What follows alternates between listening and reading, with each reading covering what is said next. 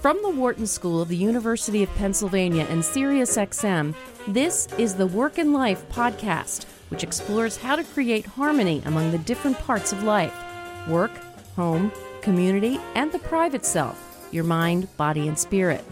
The conversation you're about to hear was originally recorded on the Work and Life radio show on SiriusXM 111, business radio powered by Wharton.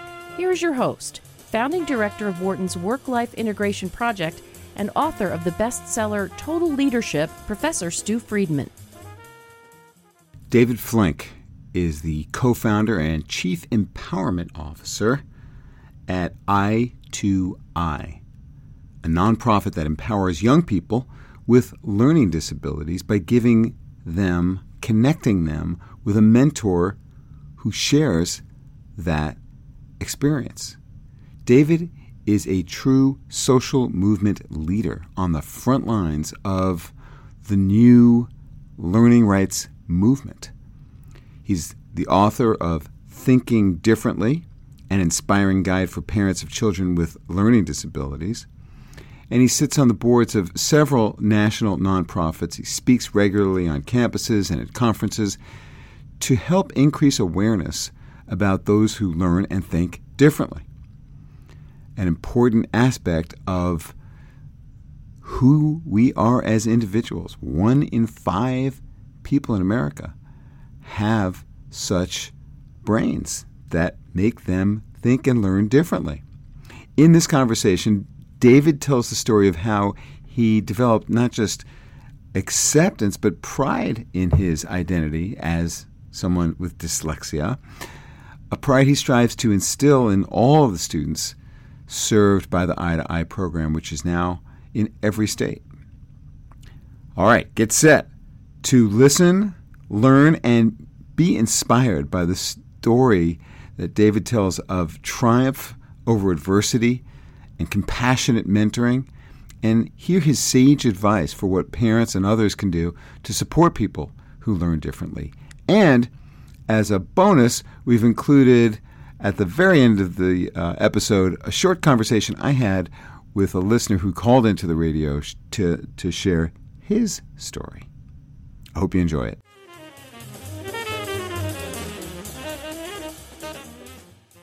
David, welcome to Work and Life.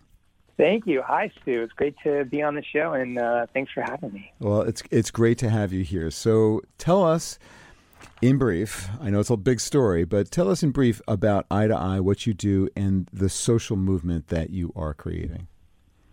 So I2I, and I think you described it well in the introduction, is a social movement empowering the 1 in 5 people in America and in the world who learn differently, like dyslexia and ADHD, to allow them to achieve their fullest potential, starting off with school by giving them mentors who learn and think just like they do. And ultimately, out in the world, helping the world better understand what does it mean to have a learning difference and to live a productive life in a family, in a community, in the home. And it's been an honor to do this work. And I have to say at the beginning, I'm a huge fan of you. As I think you know, we've had a chance to chat a little outside the context of our listeners. And I believe the focus that you have in bringing to the world the fullness of self is very much aligned with my own personal mission. I think we see the world in very similar ways and are trying to do work to help enable each individual to have the freedom and the support to be who they want to become. So how did you get there? I'm sure you've told the story many times, but probably most of our listeners don't know it. So what, in brief, was the journey that led you? What were the critical events that led you to creating I2I? And what's the vision that inspires what you are now doing? Well, I'll try and give some of the highlights for sure, and I appreciate the invitation to share that story. And I would add that while my version of the story is just my own, I've definitely learned a lot doing this work for now almost 20 years and being on this planet for 37 of them. So, I guess I'll start at the beginning. I was thinking about the interview you did with a friend of mine who also had a learning disability or has a learning difference, as I think, he often describes it, who I think maybe is a professor also alongside you. You're talking about Scott Barry Kaufman? absolutely. Mm-hmm. And so I have a feeling some of the things I'm going to share are probably similar to some of his experiences. Thinking way back in the early years of my life, school is just hard. And there's no other way to put it. And when you have dyslexia and you have ADHD, and you think about the job of a student, your job is to do well in school. Think about all of our kids when they show up. The first question we ask them when they get home is, how was your day? Mm-hmm. And my answer to that question was almost always, it was awful. Can you, before continuing, David, just explain for some people who might not know what dyslexia and ADHD are, what are those conditions? Yeah, thanks for that. So if you have dyslexia, it means you struggle with the written word. In my case, it meant that when I see a symbol, I have trouble associating the correct sound with that symbol. So you can imagine just reading a word like cat and not knowing that that's made up of three sounds, k, ah.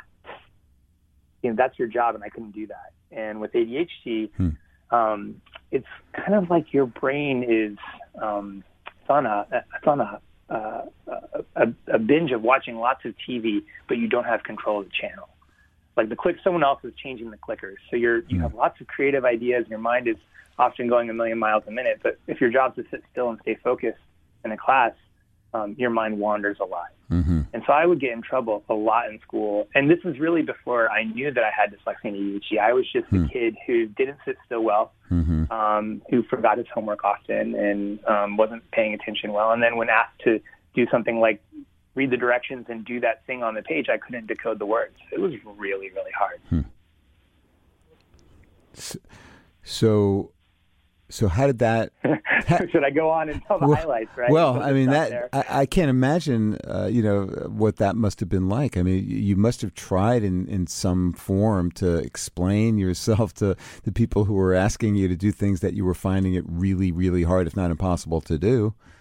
Yeah, and I wasn't an empowered learner, and it's not the fault of the teachers or the school. This is back in the 80s, and we really thought that smart kids sit still and read. Mm-hmm. And we now, I think, have a much more evolved sense of what school is about, or at least I see some very progressive schools doing that. So it wasn't until really the fifth grade where I had struggled, and progressively the school had just shifted physically where I was supposed to be in the classroom, from inside the classroom to outside the classroom. They would say, well, Dave seems to be falling out of his chair a lot and is causing an awful lot of trouble, so why don't we just have him read out loud to himself? And so by the time I was in fifth grade, I was spending more time in the hallway than I was in the classroom. And I had a really, despite that, I actually had a really loving community that I was in that said, we got to figure this out. And thankfully, my family intervened, and I got an official, I like to call it an identity. The technical term is a diagnosis, right? I got diagnosed with dyslexia and ADHD. And I say identity because for me, I then came to understand that I was a part of this really interesting community that really does truly learn differently. And that opened a whole world to me. For one, as I found a whole nother set of individuals, the 20% of our population that learn and think like I do. I learned about different ways of reading. It was okay to read with my ears instead of my eyes. So I started listening to books on tape, which anyone probably under the age of 20 listening to this doesn't know what a tape is. But, suddenly being able to have access to books that way. I learned about advancements in medication, which was helping me focus. And it was acceptable. I started to go to schools where it was acceptable to remove my chair and sit on the bouncy ball or to move around. I mean, even I'll tell you, as we're doing this conversation, I'm not seated. I'm standing, and I'm going to be pacing because that's how my mind works best. When I'm moving, it facilitates learning. So these were early lessons for me. I can't tell you that the sense of self was really, I wasn't walking around prideful that I learned differently, because I think our culture sort of still frowned upon the person who needed to read with their ears instead of their eyes, or who needed to move around to facilitate learning. But I did understand that by using these tools that were available, and maybe a little bit different than others, but still available to me, I was going to be able to succeed in school. And that's how I ended up at Brown. So you did well. You must have done really well in high school, ultimately, to be admitted to Brown University. I did well, for sure. And what I would say that got me through it, because I don't want to just say, oh, well, if you get rid of the chair and get a bouncy ball and suddenly, can read it in a different way than using your eyes, you're going to be fine. I cannot stress enough how important it was that I had a community that cared about me, particularly starting with my nuclear family. I hit the family lottery. So every night, when I came home, I was very lucky. I had parents who looked past some of my oddities, if you will. And, of course, as my grades went up, I had better grades in school, but still I was not doing it the way that the quote-unquote normal kids did. Right. And they reinforced also my other passions. So unlike opera singing, for me it was magic. I used to perform magic tricks and do kids' birthday parties. And, maybe that was strange. I don't know. I didn't know anybody else that did that, but they really celebrated that. And in fact, there was rarely a family gathering where there wasn't some time set aside for Dave to show his newest escapist trick where I would, make myself disappear out of a trunk that I had been working on to build for 3 months. So am I actually speaking to Dave now, or is this like a hologram of Dave that is? Well, back then I was Dave the Magnificent, but I've lost the magnificent part. I don't know about that. Well, so how did you get to create Eye to Eye? So I showed up at Brown, and, again, I have these sort of set of tools that I knew would help me do well in school, but I didn't have, I didn't have a sense of what I could do with my story, and I came from a family that really cared about service. I was sitting here thinking a little bit about, what's going to be my role in service in this community. So I was thinking about service in the back of my mind, but I didn't walk around with pride. And I had this very pride, you say? Pride? Pride. Yeah, especially around being a different thinker. I think we like to celebrate that, nowadays, but then, look, Apple had not come up with the brand Think Different. It wasn't like a cool thing. Positive deviance wasn't something we talked about, right? No, the dominant ideology was from IBM, which was Think. That's right. That was their brand. This is from the 60s, before your time. But anyway. I remember the ad campaign where Apple was kind of coming after IBM and talking about as a thinker, think different. Yes. So I was struggling, right? Because here I was, clearly a different learner. I had gotten to Brown in a variety of ways that were not the norm. And so I'm sitting here thinking about how can I try and find some identity as a different thinker, and how can I do service? And probably this is the only kind of a way a different thinker can come to this conclusion. I had written a paper, and I asked my roommate to proofread it for me. And when I got the paper back, I had done well on the paper, but there were tons of spelling errors. And I went back to my roommate and said to him, look, I'm really upset with you. You were supposed to proofread my paper, and there's all these spelling errors. And he said, well, you didn't ask me what you wanted me to proofread the paper for. I'm dyslexic. And I thought, I didn't tell him I was dyslexic either. We had both been hiding this pretty fundamental part of our personality. Yeah, in the closet, as it were. We were in the closet, absolutely. And we had a chuckle, as you can imagine. What are the chances of one dyslexic asking another dyslexic to proofread their paper? It turns out the chances are actually quite high, even in a place like Brown. What do you think the school knew that you both had this common malady and that they put you together for a reason? I will tell you that there's like a little piece of me that just loves the idea that there's some person in, the housing department that's like, how great it would be if we put them together. Yeah. But, I'm sure that was not the case. I think it was totally random. All right. Yeah. No, don't mean to digress on that.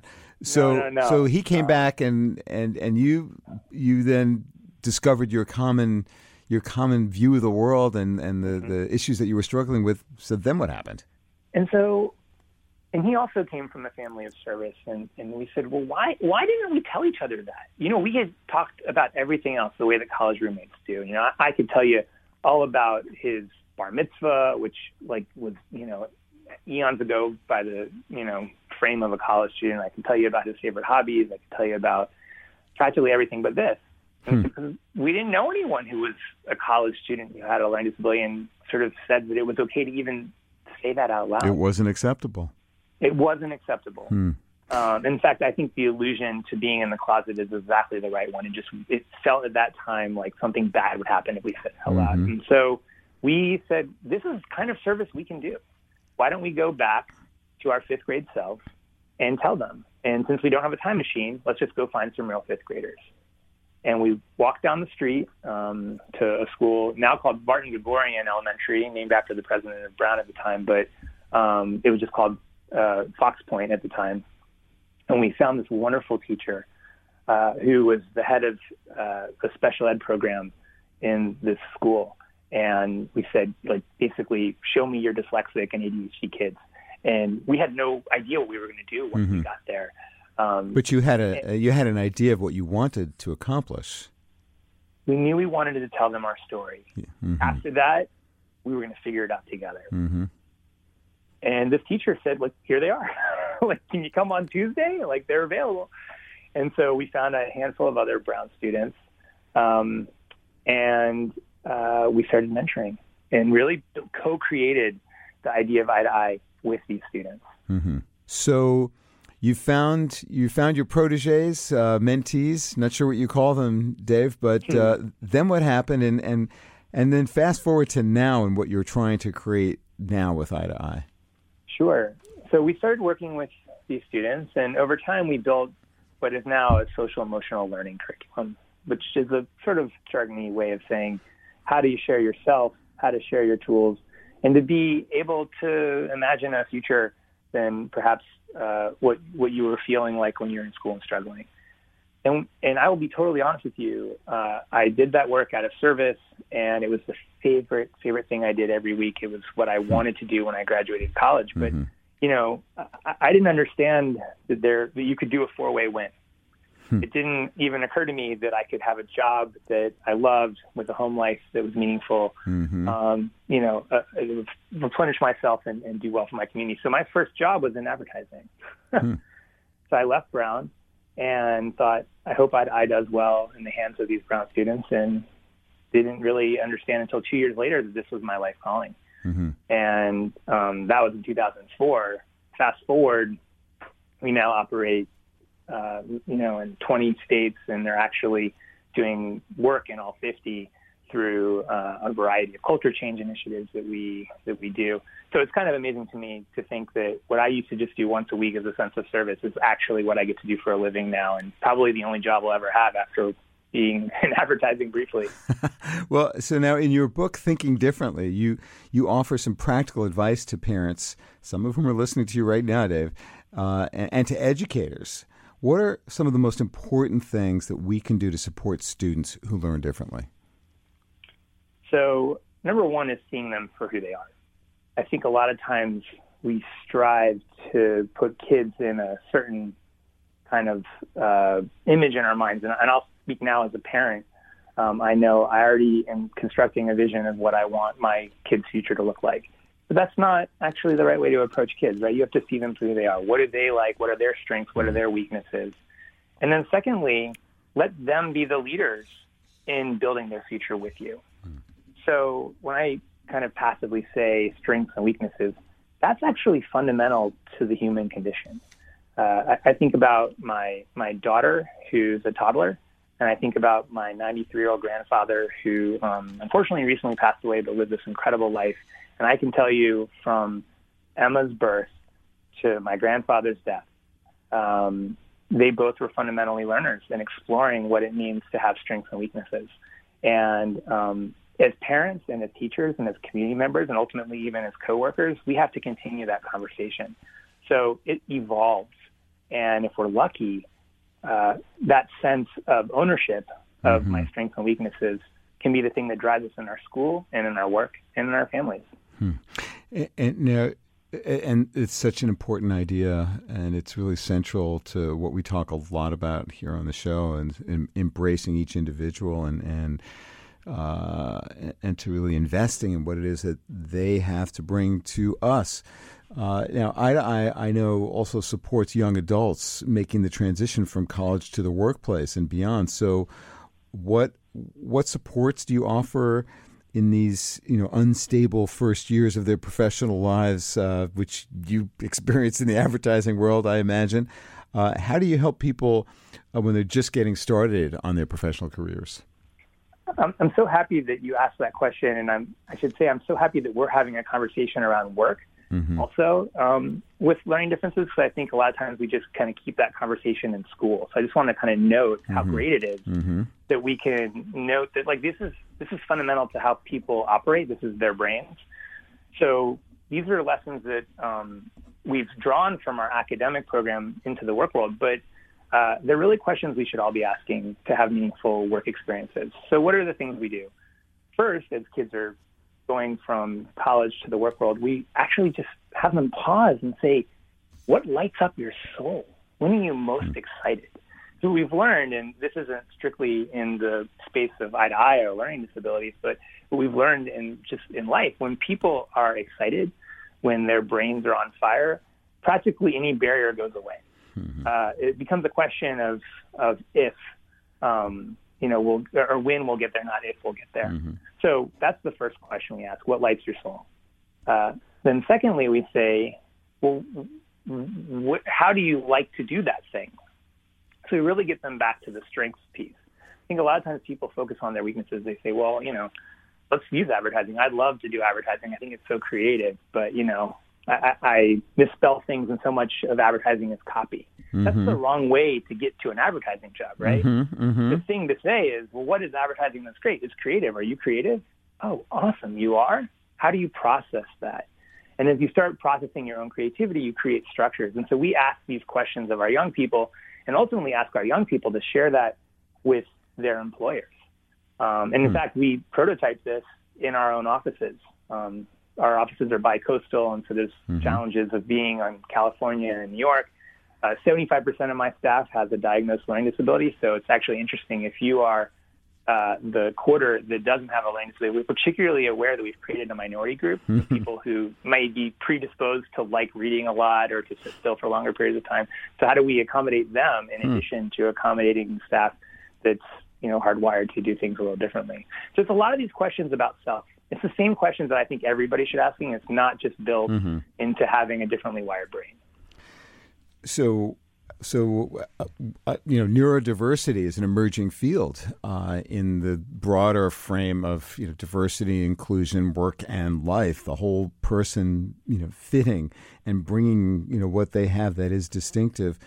What words of wisdom do you have for organizations, people in business, all kinds of organizations who are wrestling with how to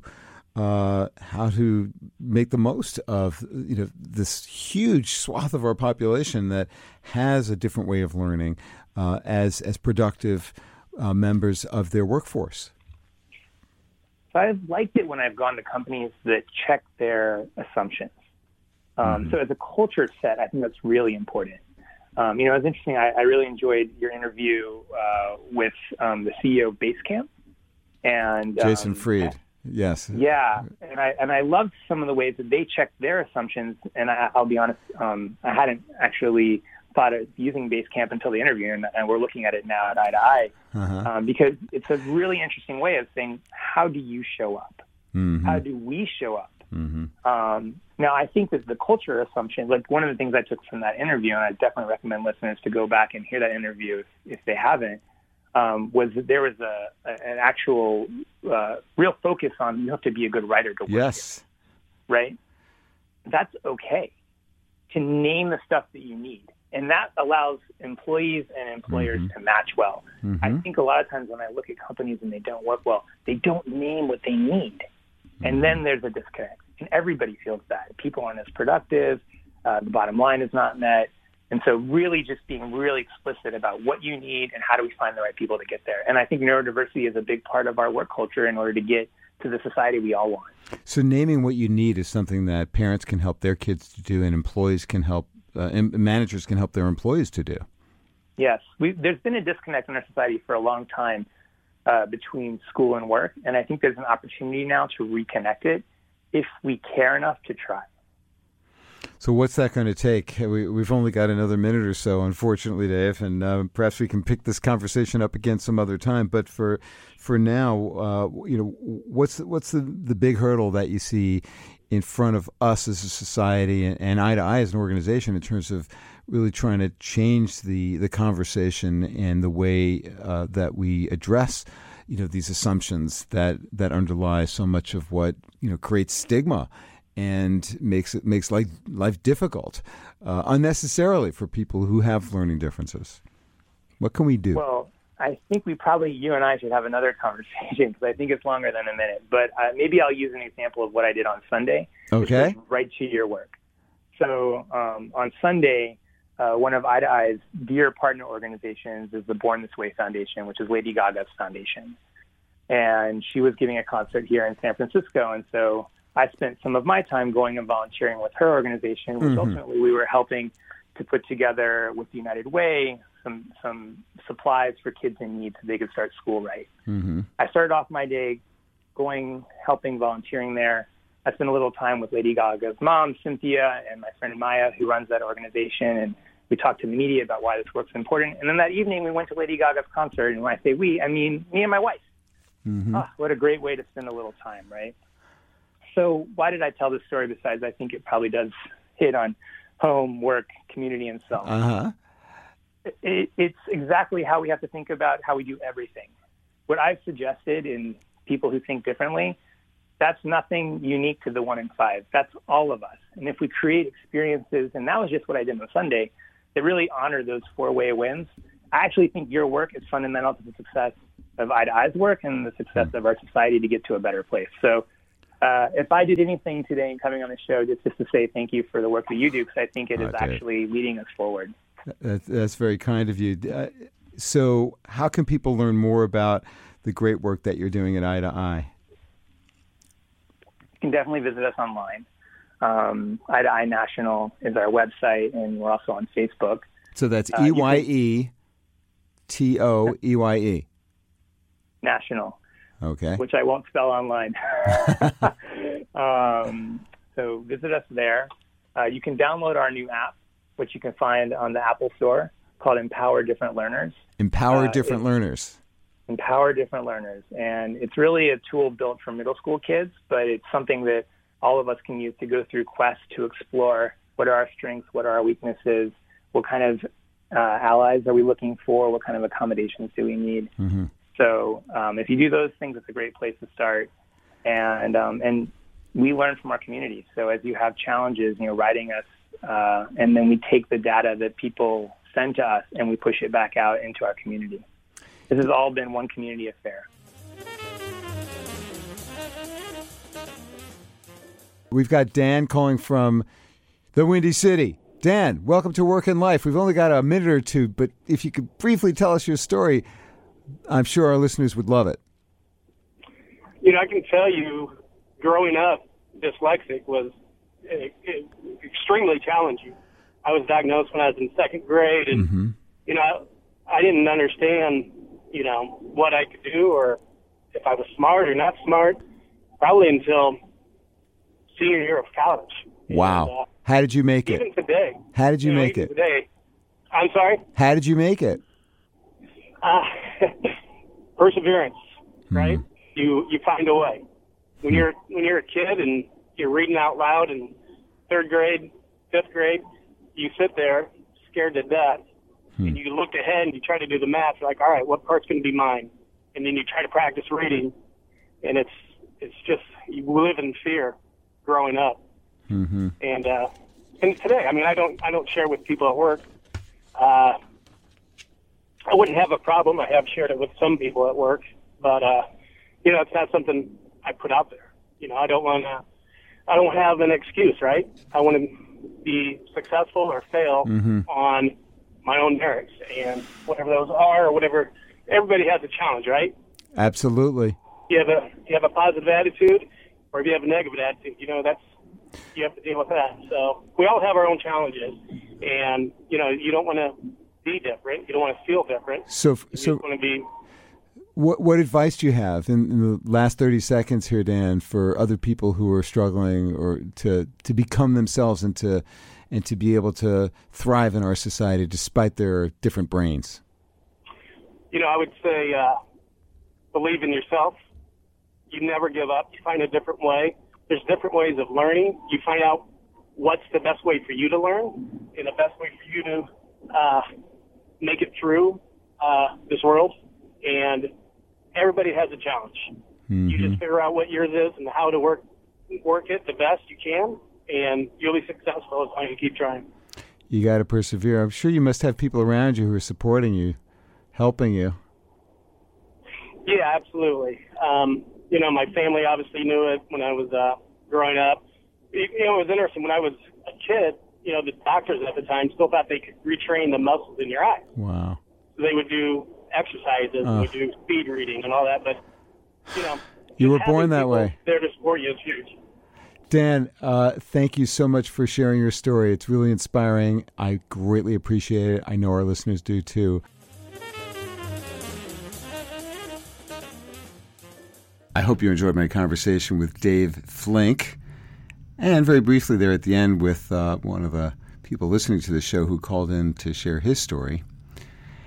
And that this episode stimulated some new ideas for action.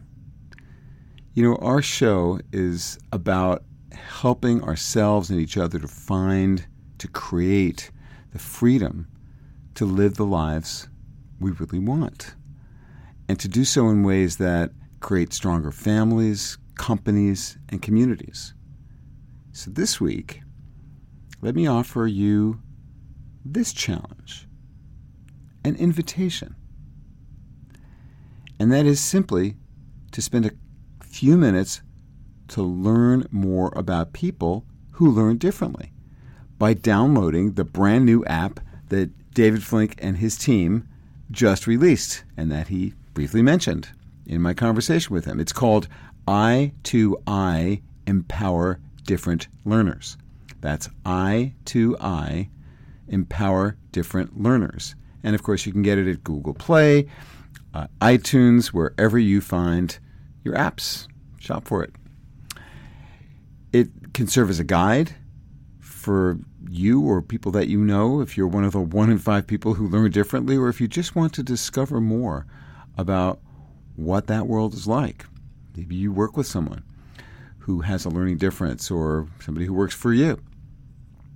Spend a few minutes exploring this app, and I'd love to hear what you discover. So you can write to me, friedman@wharton.upenn.edu, or message me on Twitter, @StuFriedman. For more information about David Flink, I urge you to check out i2inational.org. So that's spelling out the words, EYETOEYE national.org. And you can follow on Twitter at E2E National, so that's E number 2 E National, and at Dave Flink, Flink. Thanks for listening to this episode of Work and Life. This conversation was originally recorded on my weekly radio show on Sirius XM 111, Business Radio, powered by Wharton. Tune in for live broadcasts of Work and Life on Tuesdays at 7 p.m. Eastern. For more about today's guest and about previous guests, check out our blog at workandlifepodcast.com. Join the conversation by tweeting @StuFriedman. And for more ideas and tools for creating harmony among the different parts of life, check out our website, totalleadership.org, and my book, Total Leadership. Be a better leader, have a richer life.